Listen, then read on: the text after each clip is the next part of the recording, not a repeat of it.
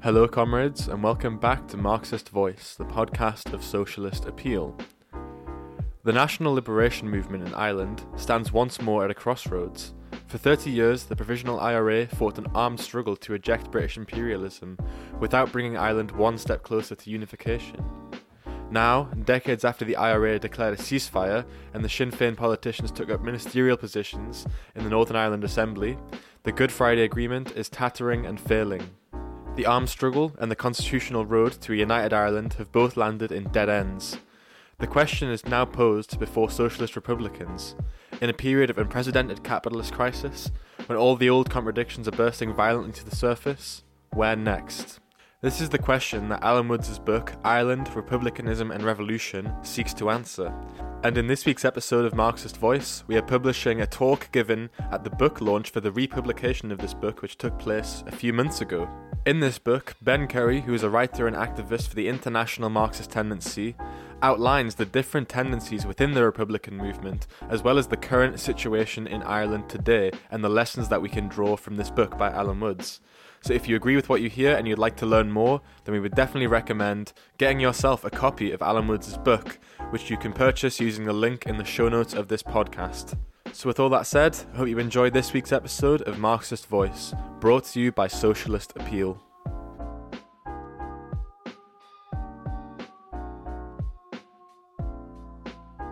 The year that this book came out, originally the first edition, 2005, I was 18, and I was a neophyte Marxist, if you like. It was the year that I joined the International Marxist Tendency, and this book was really important actually for my education. Education, of course, in Irish revolutionary history, on the national question more broadly, and in Marxist theory, the application of dialectical materialism to the historical process more generally. This was an important part of my education, so it's with great pleasure that I'm, 18 years later or 15 years later or whatever, able to stand up here and recommend this book to you. You may be new to Marxist ideas, you may be many years experienced, a seasoned revolutionary, but I recommend this book to you. I highly recommend this book to you.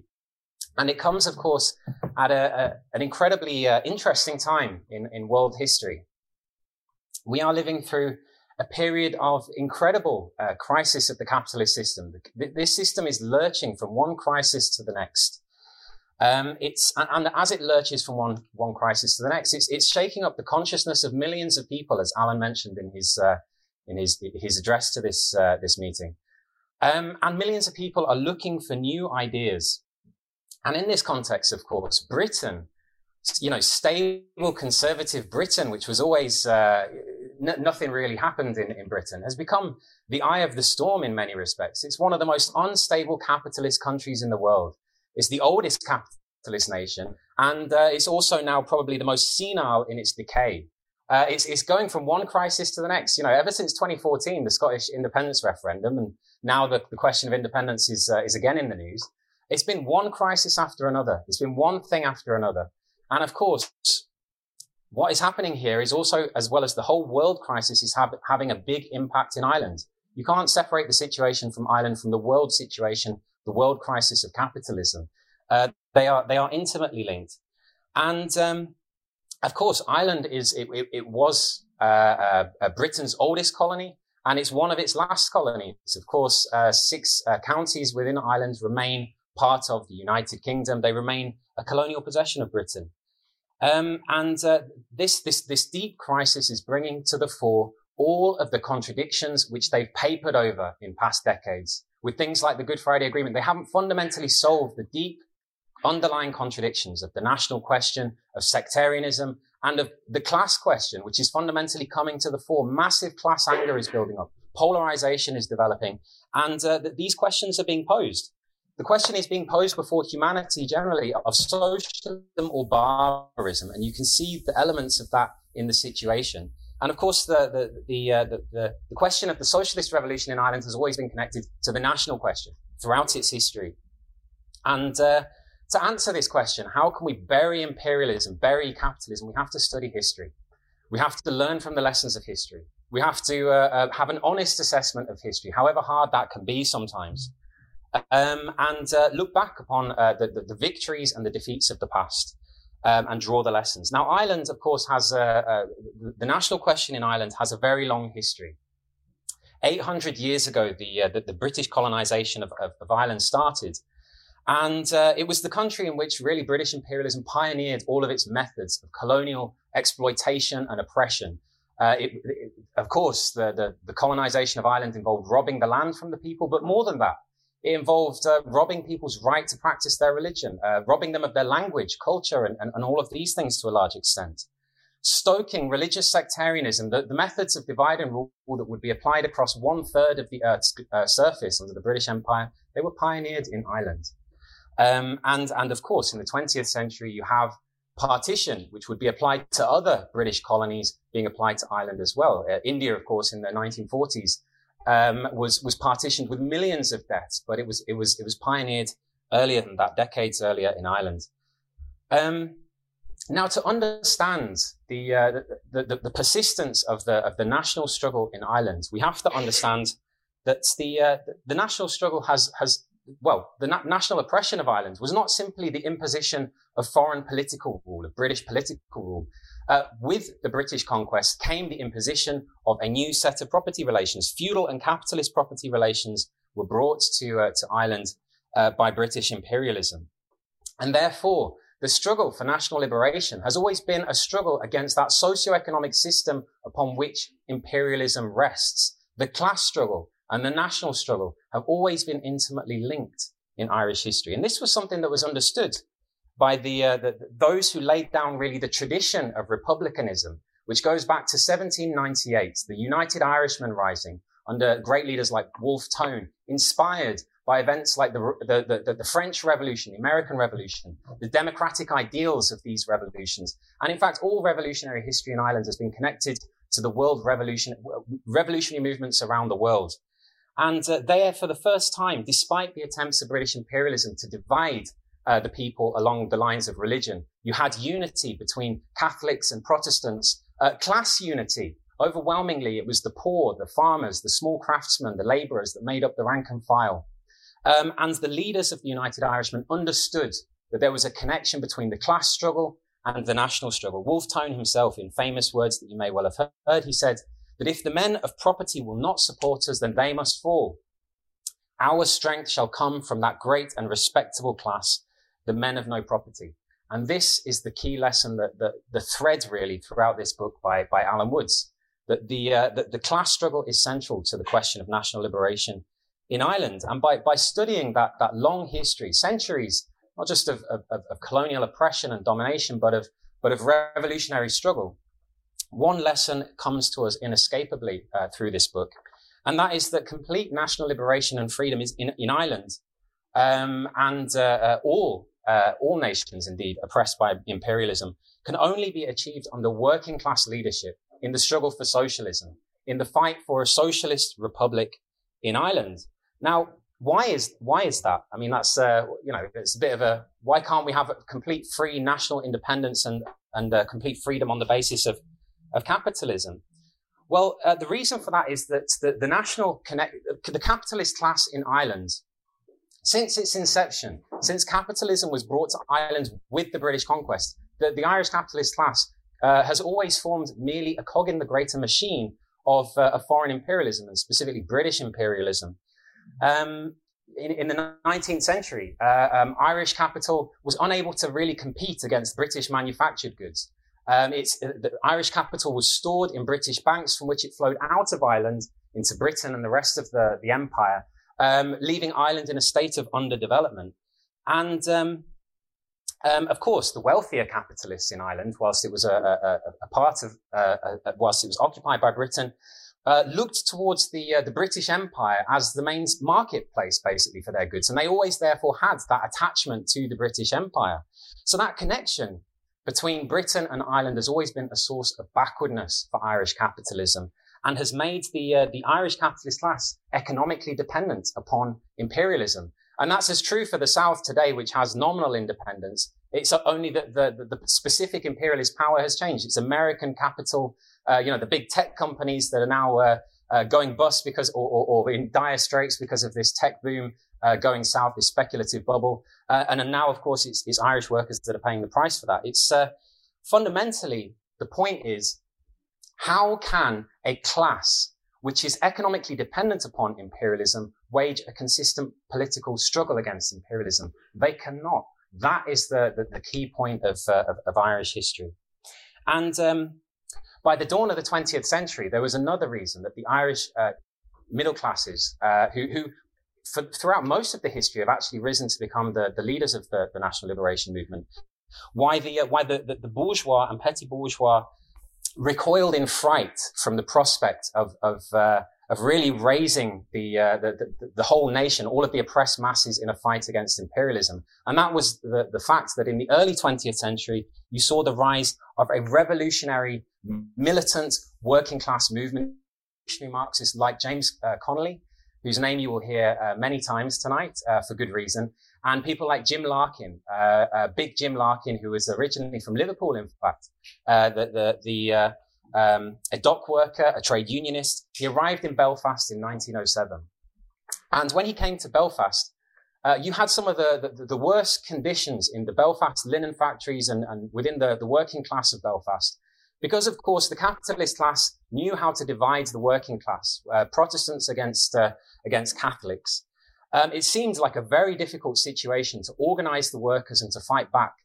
But Larkin, under his revolutionary leadership, and this is a key lesson throughout Irish history, where have you seen sectarianism cut across? It's in the context of class struggle.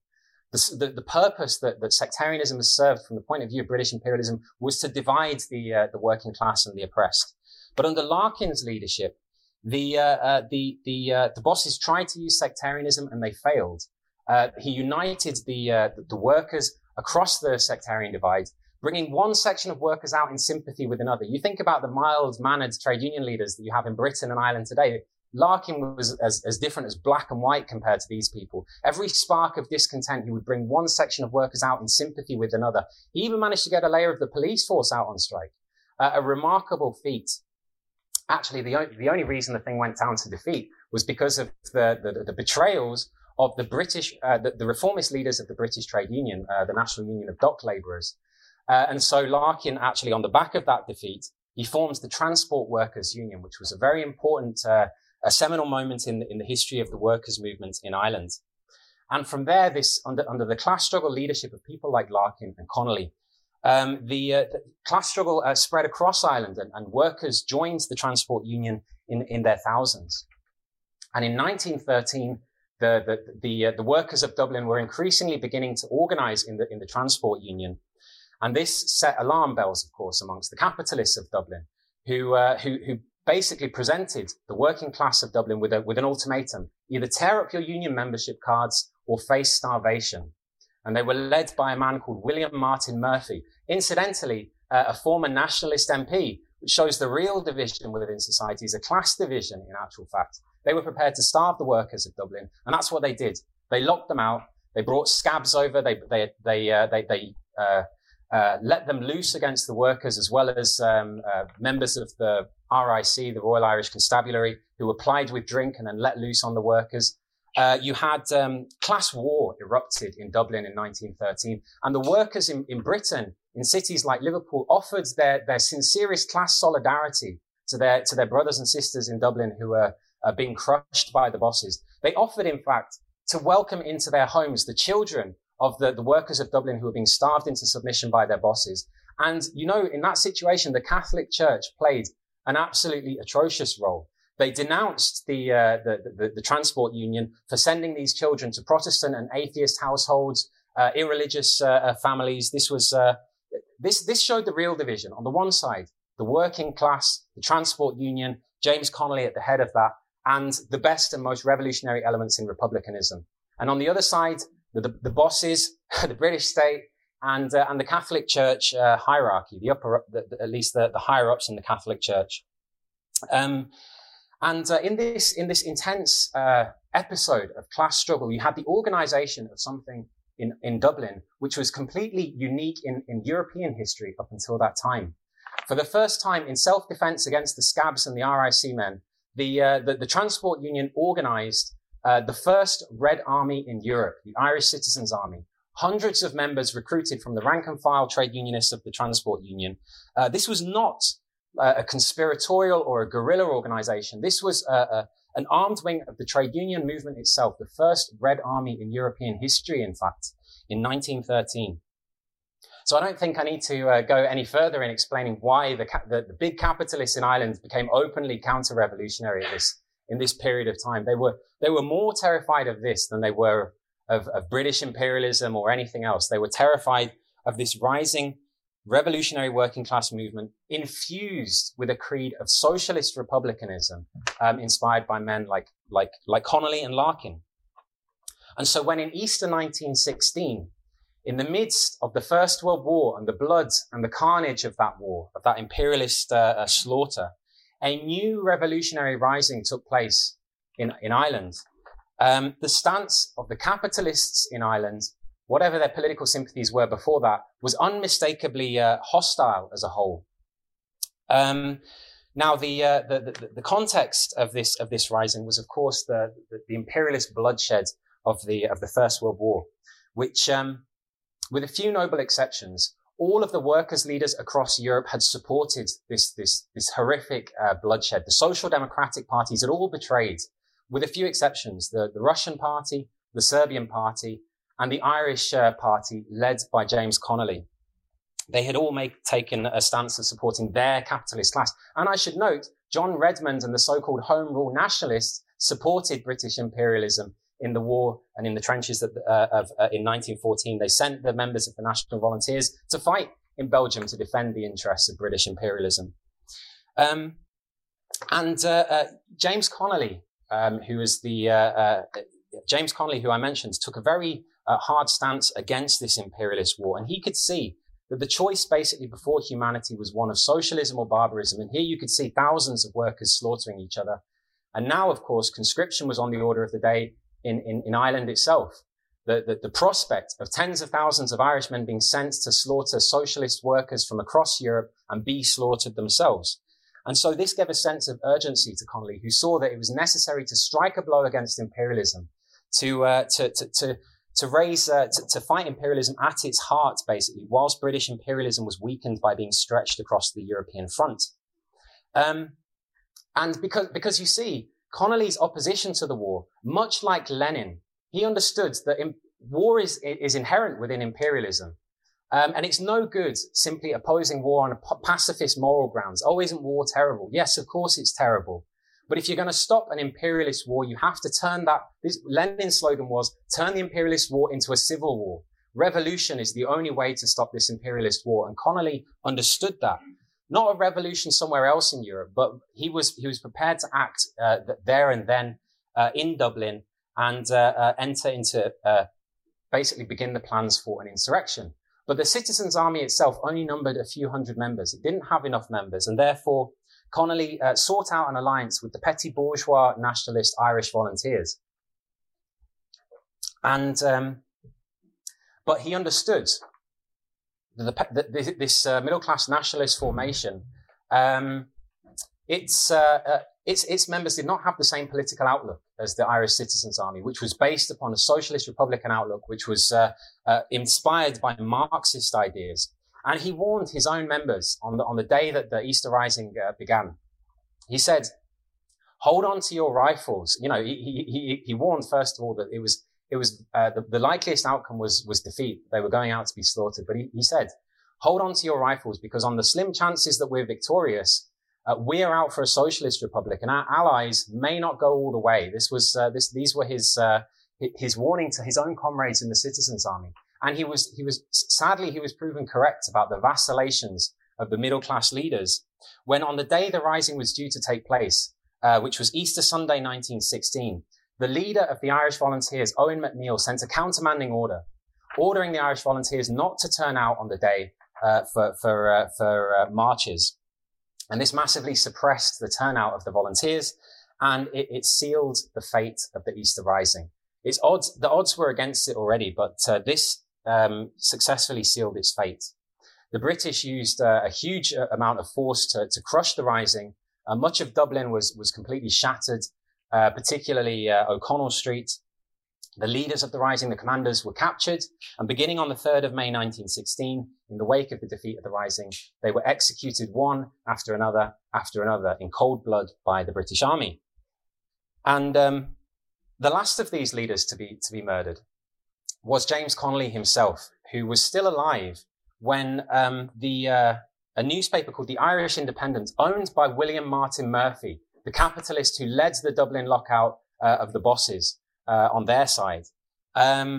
His newspaper, he published the following words. It said, "Let the worst of the ringleaders be singled out and dealt with as they deserve." So this was the former nationalist MP, this was the voice of the capitalists of Ireland, basically. And indeed, Connolly was executed by the British on the 12th of May, 1916. Murphy got his wish, basically. Connolly was mortally wounded at this time. He was unable to stand, and so he was strapped in a courtyard of Kilmainham jail, and he was executed by a firing squad by British imperialism.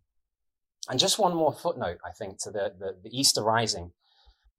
In the wake of the defeat of the Easter Rising, the British government established a royal commission to investigate the causes of the rising. And as part of that investigation, they interviewed a lot of people. But one of the groups they interviewed was the Dublin Chamber of Commerce, obviously the mouthpiece of the capitalists of Dublin. And they responded that they were in no doubt as to what the primary cause of the rising was. They put it down to an excess of permissiveness on the part of the colonial authorities of Dublin Castle to what they called Larkinism in the pre-war period. In other words, they directly connected this attempt to deliver a revolutionary blow against British imperialism at the GPO in 1916 with the revolutionary wave of trade unionism of the working class in the pre-war period. And they were not wrong to do so. They were not wrong to make that identification. And neither were they the only ones to do so. Lenin also warmly welcomed the news of the Easter Rising. He saw it as the first crack in the ice. After the movement had been frozen over because of the betrayals of the Labour leaders, this was the first crack in the ice which revealed a seething discontent amongst the working class and the oppressed peoples in Europe.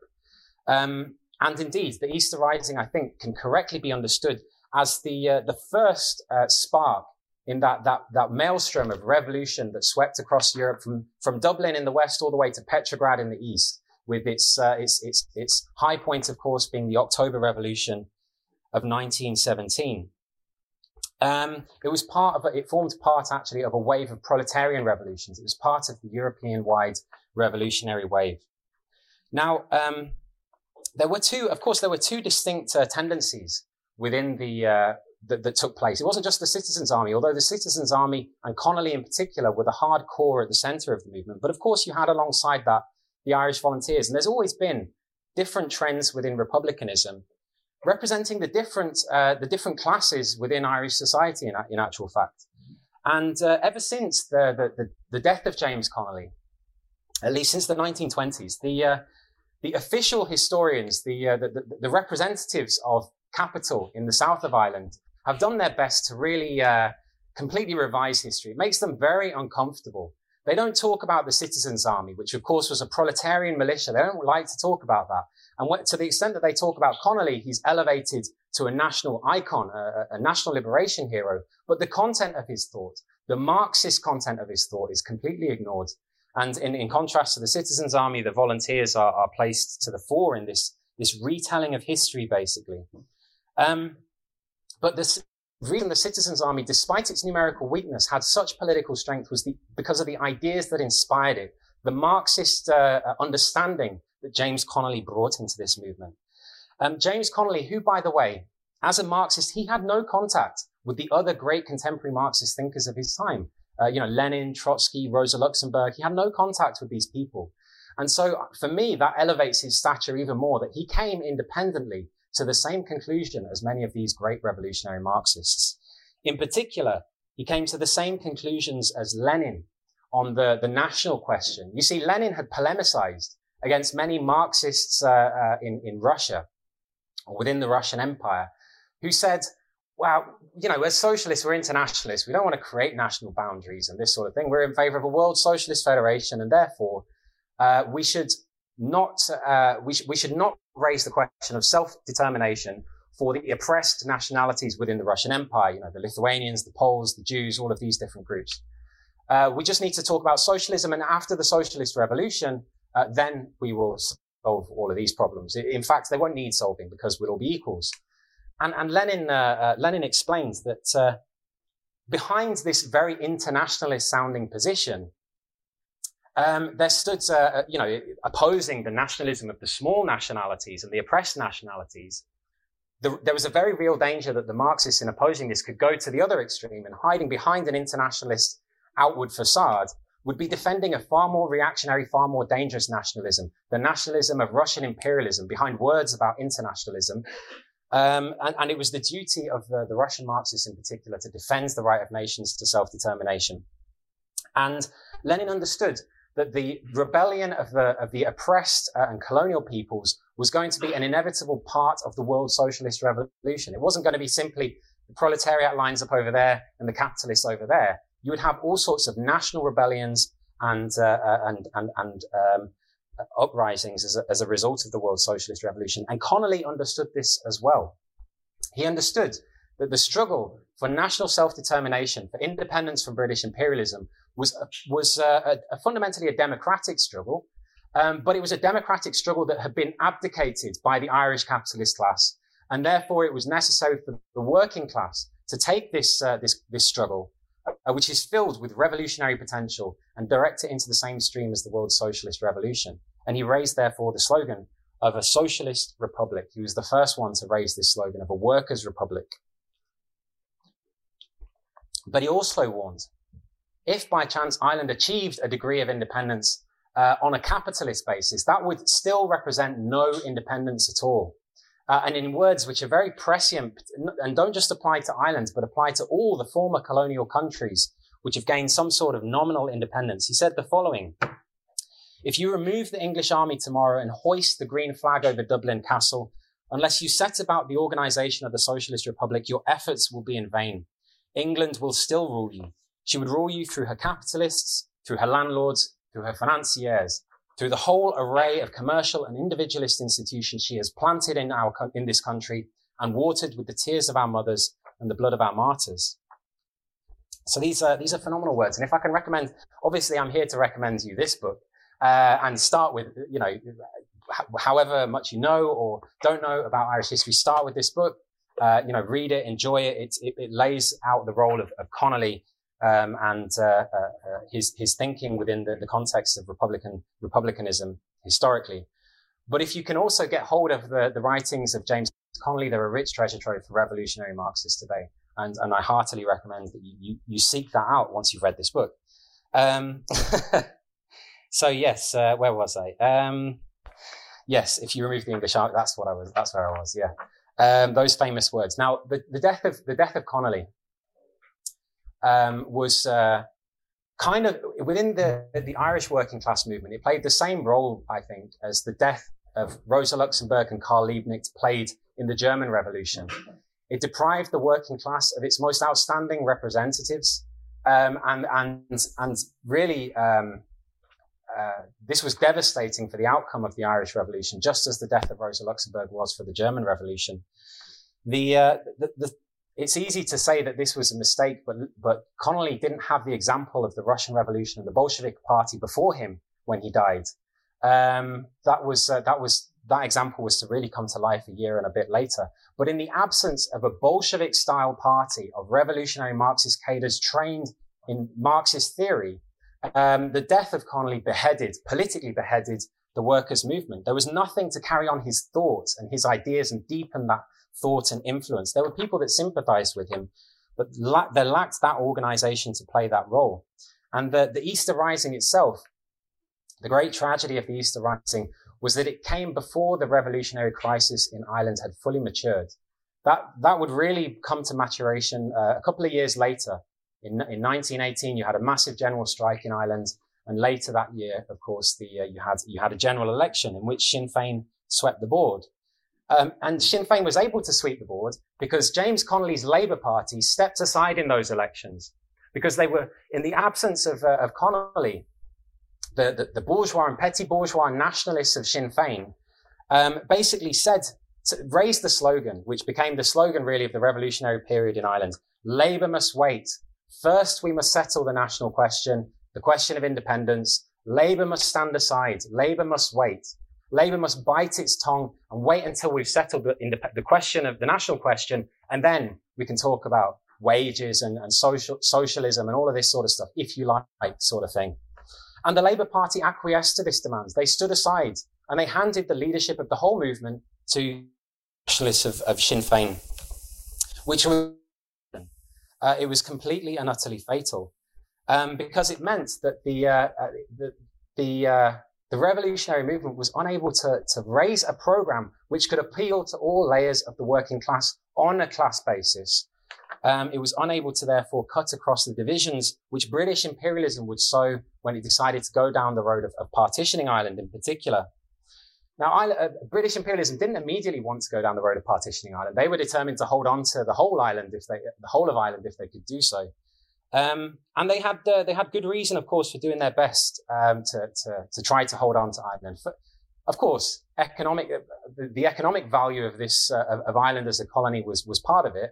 Although it was really the northeast around Belfast that represented the lion's share of industry and so on. But we can't be crude economic determinists in understanding why British imperialism wanted to hold on to this colonial possession. A big part of it simply came down to the geostrategical importance of Ireland and maintaining a naval presence in particular off the west coast of Britain. And in fact, Churchill even considered invading Ireland in the Second World War. Such was the importance, as far as British imperialism was concerned, of having a military naval presence in the country. But it was impossible. It was impossible for them to hold on to an entire country which was in rebellion against them. And so, and they tried. They organized the brutalized former unemployed soldiers from the trenches of Europe. They organized them into notorious bands like the Black and Tans. They were let loose like mad dogs against the Irish people. But this wasn't going to fundamentally win the war for Britain. And so they realized, unable to hold on to the whole of Ireland, they went down Plan B, which was partition, of course. Keeping hold of the industrialized north, which is sometimes referred to as Ulster, but Ulster consists of 9 counties. There are only 4 counties in which Protestants represented in the 1920s a majority. The reason they expanded that to 6 counties, because the British could see that it was a completely artificial construct, and to give it even the semblance of viability, they had to append a couple of extra counties to them, increasing the number of the Catholic population that were basically prisoners within this sectarian state. And it was a sectarian state. The division of Ireland has since the 1920s has been based upon sectarian division, the division of the working class. And I would say the converse is true. The reunification of Ireland will only be possible when the working class itself is united. And this division, which involved the utmost brutality and violence, pogroms were whipped up from 1920 onwards. You had something like 450 people, I think, died directly in those pogroms. Thousands more were ejected from the factories, from the shipyards, and so on. Not just Catholics, although largely Catholics. You also had so-called rotten prods, as they were referred to, socialist Protestants, trade unionists, ejected in large numbers from the factories, expelled. And, of course, all sorts of institutions of permanent repression against the Catholic population and discrimination in housing, in jobs. You had organizations like the B Specials were created, which really was the absorption of the Ulster Volunteers into the state, an organization that Lenin likened to the Black Hundreds in Russia. This was a permanent cudgel over the heads of the Catholics that were imprisoned in the north, in this statelet. And there was this whole method of partitioning Ireland had another secondary advantage from the point of view of British imperialism. It cut across what they really feared, which was Bolshevism, the rise of revolutionary movement within the working class, which existed in embryo, in potential, between 1918 and 1920. You had a wave of factory occupations during the course of the Revolutionary War. Where the workers occupied the factories, they raised the red flag, and the creameries in the countryside, they raised the red flag, and they declared them under Soviet control. They used the Russian word, Soviet. This was what the workers were inspired by, the Russian Revolution. This is the republic they were out for, a Soviet republic. Despite the lack of leadership from the labour and trade union leaders, they did this spontaneously. And not only in the South. In Belfast, in January 1919, you had an engineering strike in Belfast that went beyond, that swept the entire city. It turned into a de facto general strike across the city, which was under control for a period of time of a council of action. A Soviet by any other name was controlled Belfast in early 1919. And so these pogroms, this counter-reaction, this attempt to spread division within the working class as part of the carving up of Ireland also was aimed at undermining the revolutionary movement of the working class, dividing it north and south and between Protestants and Catholics in the north. And it had, of course, the most reactionary consequences. And Marxists have always opposed the partition of Ireland and continue to do so. But in the south as well, you had the formation of an extremely reactionary state, the Free State. It wasn't even a republic in name. It became a republic in name later, but it was a dominion under the British Empire from the 1920s. It was, and its parliamentarians had to pledge loyalty to His Majesty King George V, his heirs and successors by law. You know, this was the kind of republic that had been won. A republic in which, of course, the southern capitalist class exerted their domination. It was economically backward. It was dominated by the capitalist class and also the church, who were brought in and dominated the country. It was a counter-revolution was then unleashed against those who opposed this treaty with British imperialism, those who opposed the betrayal of this revolution, which is what the formation of the Free State was all about. It was a betrayed revolution. The reason that they're always squeamish, the Irish capitalist class, about the centenaries that we've had in the recent period over the War of Independence, partition, and going back to the Easter Rising, is because they came to power on the back of a betrayed revolution. That is the basis of their power, and they're very eager to hide that fact. They don't like that fact whatsoever. But this reactionary backward state that dominated by the Catholic Church, this could only have the effect of repelling working class Protestants in the north, of pushing them into the hands of the unionist establishment and the state, and therefore solidifying partition, making the prospect of reunification, if that meant simply absorption into the south, absolutely repulsive to Protestant workers, and therefore pushing them into the arms of reaction as well. So despite the fact that these two states were at loggerheads, they really supported each other in the sense that they pushed the masses into the arms of their reactionary ruling classes in both quarters of Ireland. Now, as I said, I quoted the words of James Connolly: "You can raise the green flag over Dublin Castle, but Britain will still rule you." And that's very true. We see in most of the former colonial world, these countries are still dominated by imperialism on the basis of capitalism. And in fact, at least since the Second World War, here's the paradox of the situation in Ireland. At least since the Second World War, since which you've seen a gradual process of deindustrialization, just like the British capitalist class have deindustrialized Britain. They've deindustrialized the north of Ireland as well. And of course, with nuclear weapons, intercontinental ballistic missiles, it's somewhat lost its importance as a geostrategical point of, to occupy any part of Ireland, in fact. And they've shown, of course, that they can dominate the South through purely economic means. Imperialism in general, particularly, of course, these days, US imperialism is utterly dominant over the South. And so British imperialism has had no direct interest in holding on to the north of Ireland, at least since the post-war period.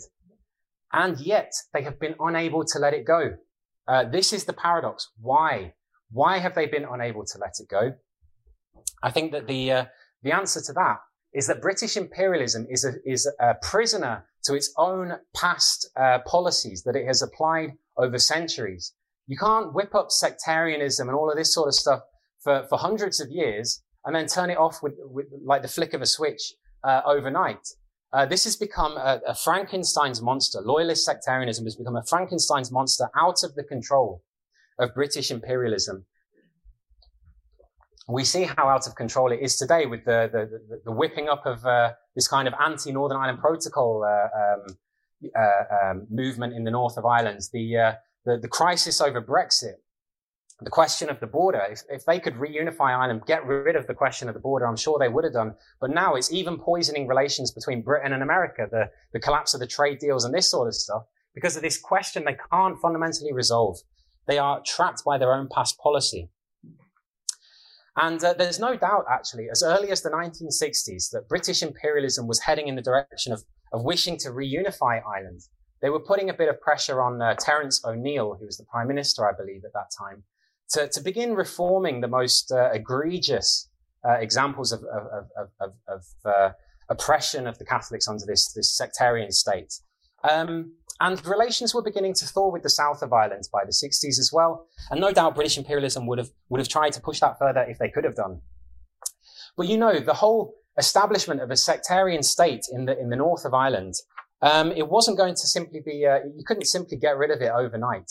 The basis of this sectarian rule wasn't just oppression. It was a whole web of patronage that existed, civil service jobs and discrimination in housing and jobs and all of that sort of stuff.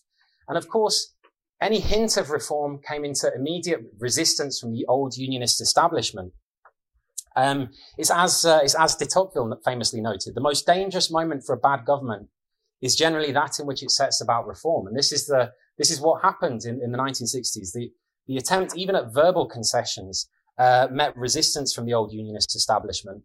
And the splits at the top within the unionist establishment, as is often the case when splits open up within the ruling class, the workers and the oppressed, having suffered for decades, pushed themselves through those splits and divisions, and you had an upsurge in the mass movement of working class Catholic youth in the civil rights movement, inspired again by the revolutionary processes going on around the world, the civil rights movement of black people in the United States, the anti-Vietnam War movement, and above all, these young people identified themselves with the students of Paris and the events of May 68, this heroic revolutionary movement in May 68 in France. These were young people inspired by socialist left-wing ideas who were demanding some very, very, very modest things, basic democratic rights for the Catholics who've been discriminated against, who were living under a one-party dictatorship basically for 50 years. That's what you had from partition up until the end of the 60s. And I should note that the IRA, it played quite a marginal it had quite a marginal presence at this point. It played very little of a role in terms of pushing the whole region from the late 60s now began moving in the direction of civil war, in fact. But the IRA had very little to do with this. This was down to the fact that the civil rights movement came into head-on collision with that Frankenstein's monster of loyalist sectarianism. The gangs whipped up by Ian Paisley, the insane fundamentalist preacher who whipped up with a very simple message. He whipped up these gangs by basically saying to working class Protestants, those civil rights people, they want more jobs for Catholics and more houses for Catholics. But if we give them that, and of course there is a logic to this on the basis of capitalism with its artificial scarcity, if we give them that, that will mean less jobs for Protestants and less houses for Protestants. It's simple arithmetic on the basis of a system which cannot provide for all. And he succeeded in whipping up a pogrom atmosphere. And alongside the Paisleyite gangs, you also had at the extreme wing, you had the creation of the UVF, which was indiscriminately going on a killing spree of murdering Catholics just because they were Catholics. And all of this was creating immense pressure in working class Catholic communities. In these attacks against civil rights marchers, the Royal Ulster Constabulary and the B Specials were also getting involved. They were attacking these young people, demanding democratic rights. And then you had an explosion. The summer of 1969, a massive explosion beginning in Derry, in the Bogside area of Derry, and spreading across working class Catholic communities across the north. You had the formation of barricades. Self-defense committees were spontaneously formed, within which there was a very definite left-wing trend. Communist ideas also had a certain influence. There was a revolutionary potential. There was basically, what do you see here? You see the same thing that you do in every revolutionary situation. Revolutions are not a nice, easy roads to a better world. You see revolution and the potential for revolution developing on the one hand, not just in the north, but also in the south. And at the same time, counter-revolution also strengthening, polarization, and a clash between the two, which was to be decided very quickly. The whole situation was moving very quickly heading in the direction of a clash, and the threat of civil war was looming, basically. And as I say, yeah, there was revolutionary potential. If there had been a leadership of the working class worthy of the name, a labor movement leadership, or if the civil rights movement and the leadership of the Civil Rights Association had put forward a socialist program that could have appealed not just to workers in the North, but also in the South, and could appeal to Catholic and Protestant workers with a class program, a socialist program, then things might have turned out differently. But that didn't exist. There was no revolutionary party with a clear program. And above all, the labor leaders failed to organize what were the young people demanding at this point. There was a threat of a pogrom. They were demanding weapons to defend themselves. And the labor movement leaders completely failed to step in there with any kind of means of self-defense for these young working class Catholics. These were the circumstances in which a vacuum opened up and into which the Provisional IRA stepped with its guns. They did have weapons. They were prepared to hand them out to people to defend themselves. They grew almost automatically as a result of that. And in the rise of the Provisional IRA, the capitalist class in the South and certain ministers in Fianna Fáil played quite a fateful role. They could see this situation developing, and the capitalist class in the South were extremely concerned by this situation, the potential it had to spread a revolutionary mood within the workers, also within the South.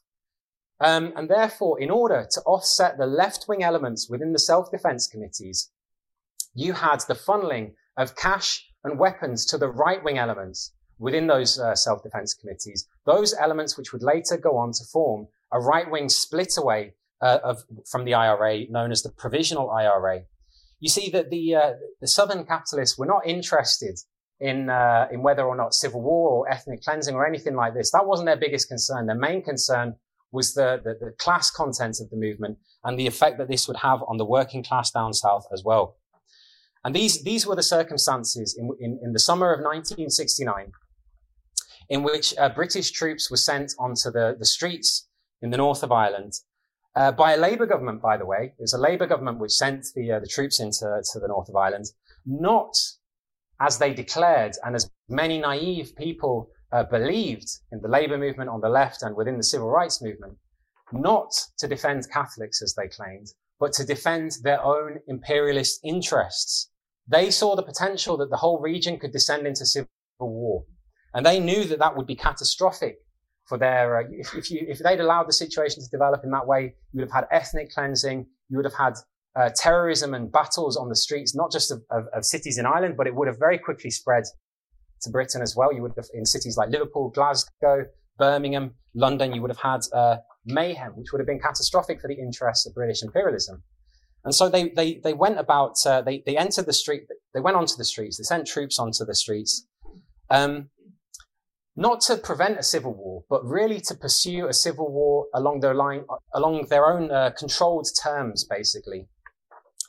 And when they went in there, they first of all sought to crush the spontaneously formed defense committees, to bring down the barricades, and particularly the left wing within these defense committees.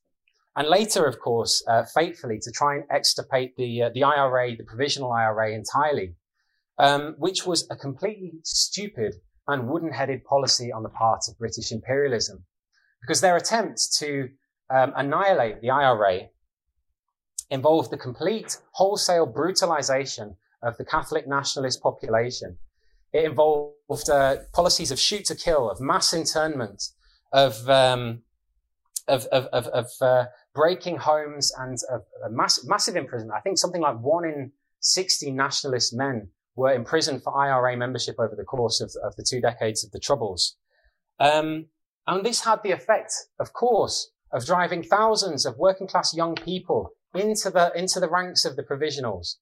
The British Army and its brutalization of also via the means of the British state had many resources at its disposal, including spies and infiltrators into the Republican armed groups and also the loyalist paramilitaries. who it used to carry out sectarian murders and whip up and fan up the flames of sectarian tension.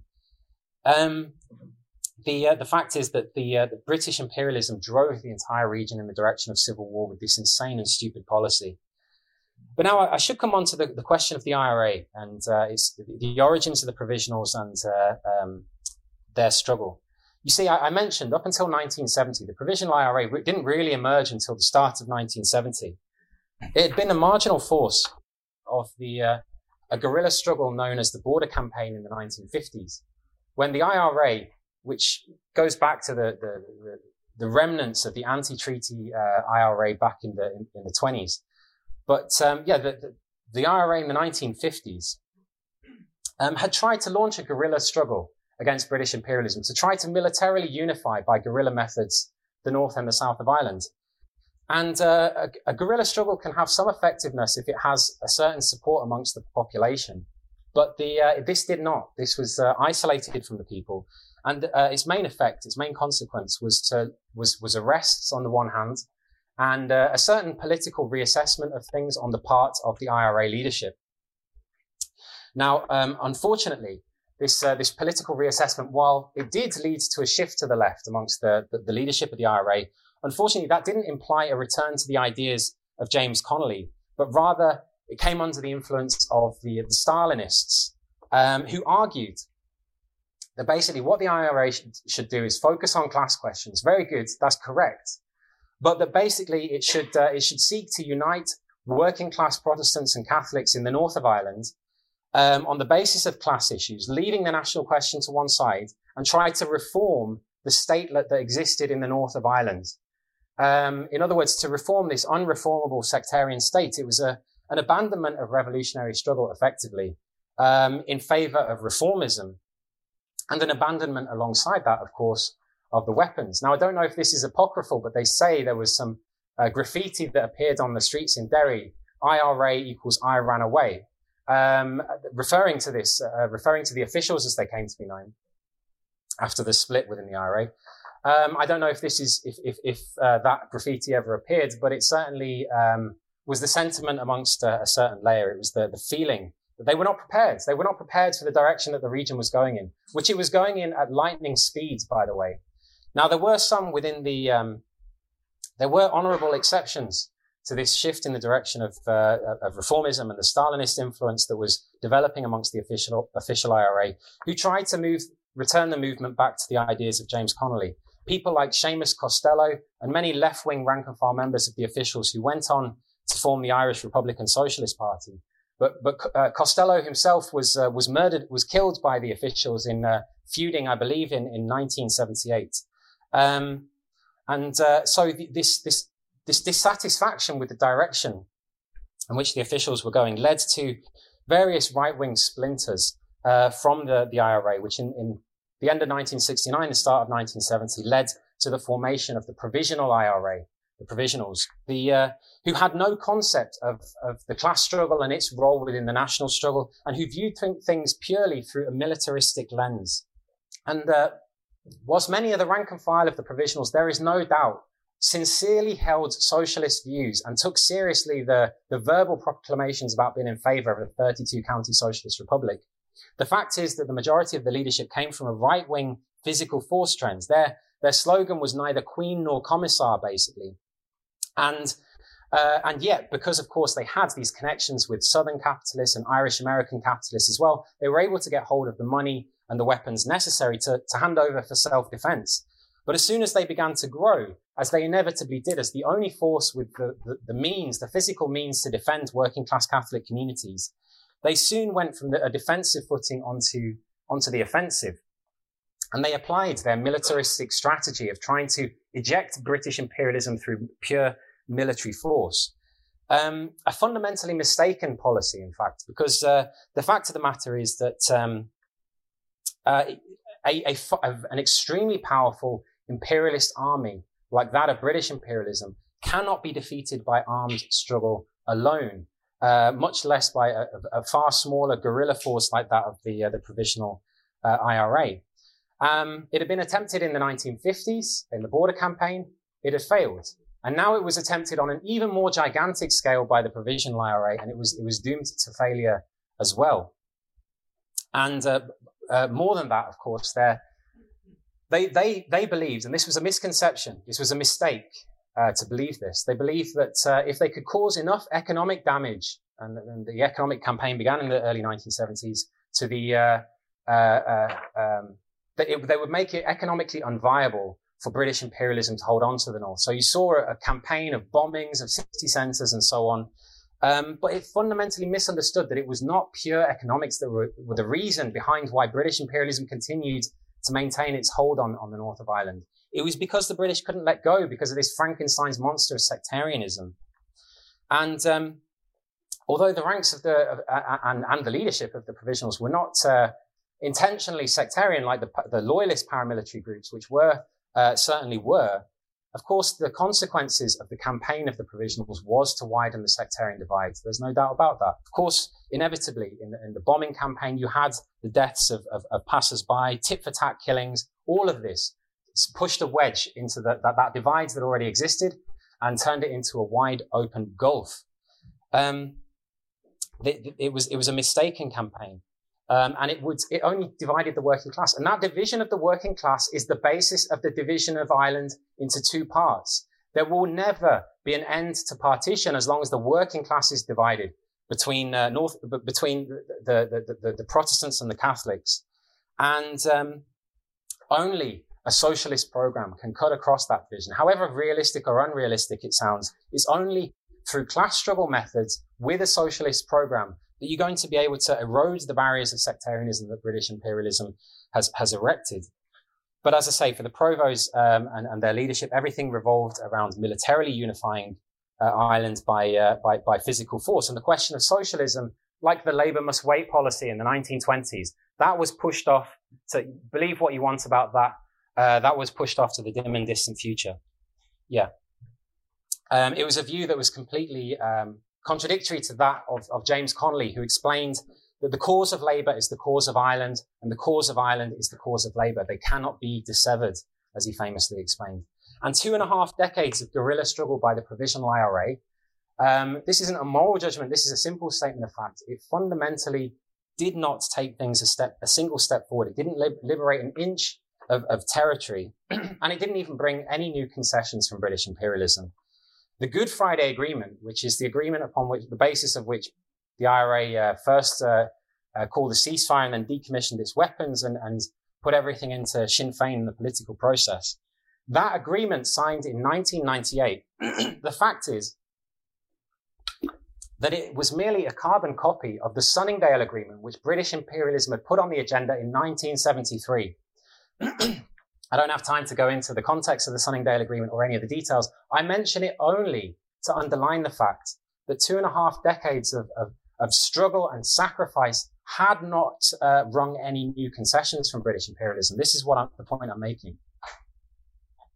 And the Good Friday Agreement didn't fundamentally solve anything. Really, all it did is pack the contradictions in ice.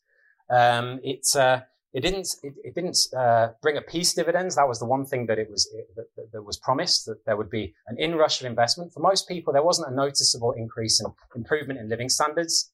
There was an anemic boom, as there was in much of the world in the 1990s and early 2000s. And sectarianism didn't go away. Far from it, in fact, it's actually increased, if anything. Just like the weed of racism and bigotry in general thrives in the soil of capitalism and the wants that it creates. You see that just walking around Belfast. You can see the peace walls, Orwellian named peace walls as they're called, which divide Protestant and Catholic communities. In the early 1990s, there were less than 20. Today, there's as many as 60, I believe. And they've grown. Not only have they grown longer and longer, but kilometers and kilometers of peace walls have been laid down. But they've grown higher and higher. Some of them are as high as 8 meters tall. To stop missiles and these sort of things being thrown from one side to the other. So it hasn't solved anything. In fact, it's institutionalized sectarianism. The Good Friday Agreement has basically said unionist parties and nationalist parties, whoever wins in these elections, whoever wins, it doesn't matter because you get the same coalition. They come together, they rule together, and they apply They apply the policies dictated by the market. They apply austerity. They apply the policies dictated by British imperialism.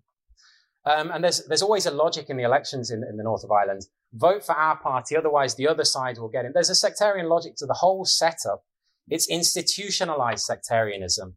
And within these institutions, it sounds very equal. Both sides can veto any legislation they don't like, which means the unionist parties can veto any change from the status quo. The unionist veto remains on paper. It sounds very equal. The language is very nice. It's very flowery, but it's not progress. It's frozen in ice in 1998, and everything is beginning to defrost now. All of those contradictions are coming back to life. The crisis of capitalism was placed back on the agenda. Since this first book was published in 2005, we've seen the 2008 crisis, austerity, attacks upon the working class. Of course, just like racist bigots and demagogues everywhere try to use that to divide the working class, of course, we see also similarly the right-wing parties of unionism like the DUP, they can't offer anything to Protestant workers. So all they can do is whip up more and more sectarianism. That's the logic of the crisis of capitalism, basically. And then, of course, we have the real Einsteins of the Tory party have taken the border problem, which wasn't a problem up until 2016, because Britain and Ireland were part of the European Union jointly, and they've made it a problem. They've made it a big problem for themselves and everyone else by leaving the European Union. And now, of course, all of these questions are coming to the fore. I'm nearly finished because I can see the chair about to start kicking me. All of these contradictions are coming to the fore, and there is polarization to the left and to the right, and polarization over the national question. The rise of Sinn Féin North and South is setting hopes alive that Irish unification could be around the corner. But the point is this: having abandoned the military struggle, having abandoned the arms struggle, they've now turned towards the parliamentary struggle, pure parliamentarism, wrapping just massive illusions in the constitutional process as it exists, as if anything is fundamentally solved by the constitutional process or democratic votes and so on. Every big question ultimately in history is decided by the clash of forces, not just military forces, class forces within society, ultimately speaking. What you see is Sinn Féin's policy is one of what Marx referred to as parliamentary cretinism. They have tied themselves to this whole political system at Stormont, and now they are the biggest party, and they can't do anything with it because the thing has collapsed because of the unionist veto. There is nothing. The thing is ending in a dead end. And then what? That's the question. Then what? Sinn Féin's policy cannot bring a united Ireland. It seems, very different, chalk and cheese almost, the armed struggle and the parliamentary struggle. But in fact, between an armed struggle in which brave volunteers conduct armed combat against the state and a political struggle in which you send clever politicians into the state, despite the outward appearance of difference, neither has any place within it for the only force that can actually transform society in Ireland, the organised working class, which will the only way that Ireland will be reunified will be on the basis of a socialist revolution that unites the working class, North and South, Protestant and Catholic. And that's the message of this book. First published in 2005, it's a question that's now on the agenda again. And I think it's worth, comrades, studying this. And particularly the most important part comes right at the end. The best bit's always left until the end. And I noticed that I haven't actually paid for my copy. I just popped it in my bag. So I will be the first at the back to buy a copy at the end of this. I've had it in my bag for a few weeks. I should have already paid for it. My apologies to the well-read comrades.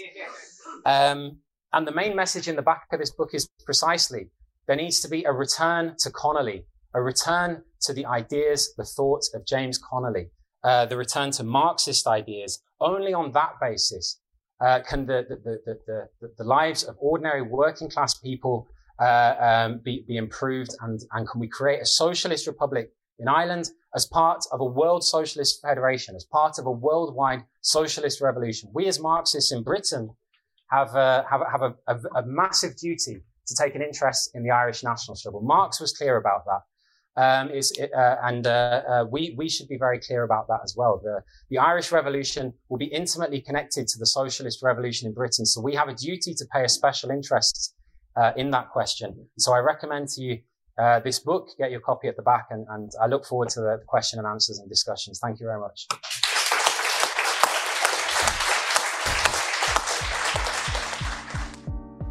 So thanks very much for listening to this week's episode of Marxist Voice. Before you go, once again, if you agree with what you've heard in this week's talk, and you want to learn more about Ireland's revolutionary history and how we can apply these lessons to the struggle for a socialist united Ireland today, then you should definitely consider purchasing a copy of Alan Woods' book, Ireland, Republicanism and Revolution, which is available from Well Read Books, and you can purchase it using the link in the show notes of this podcast.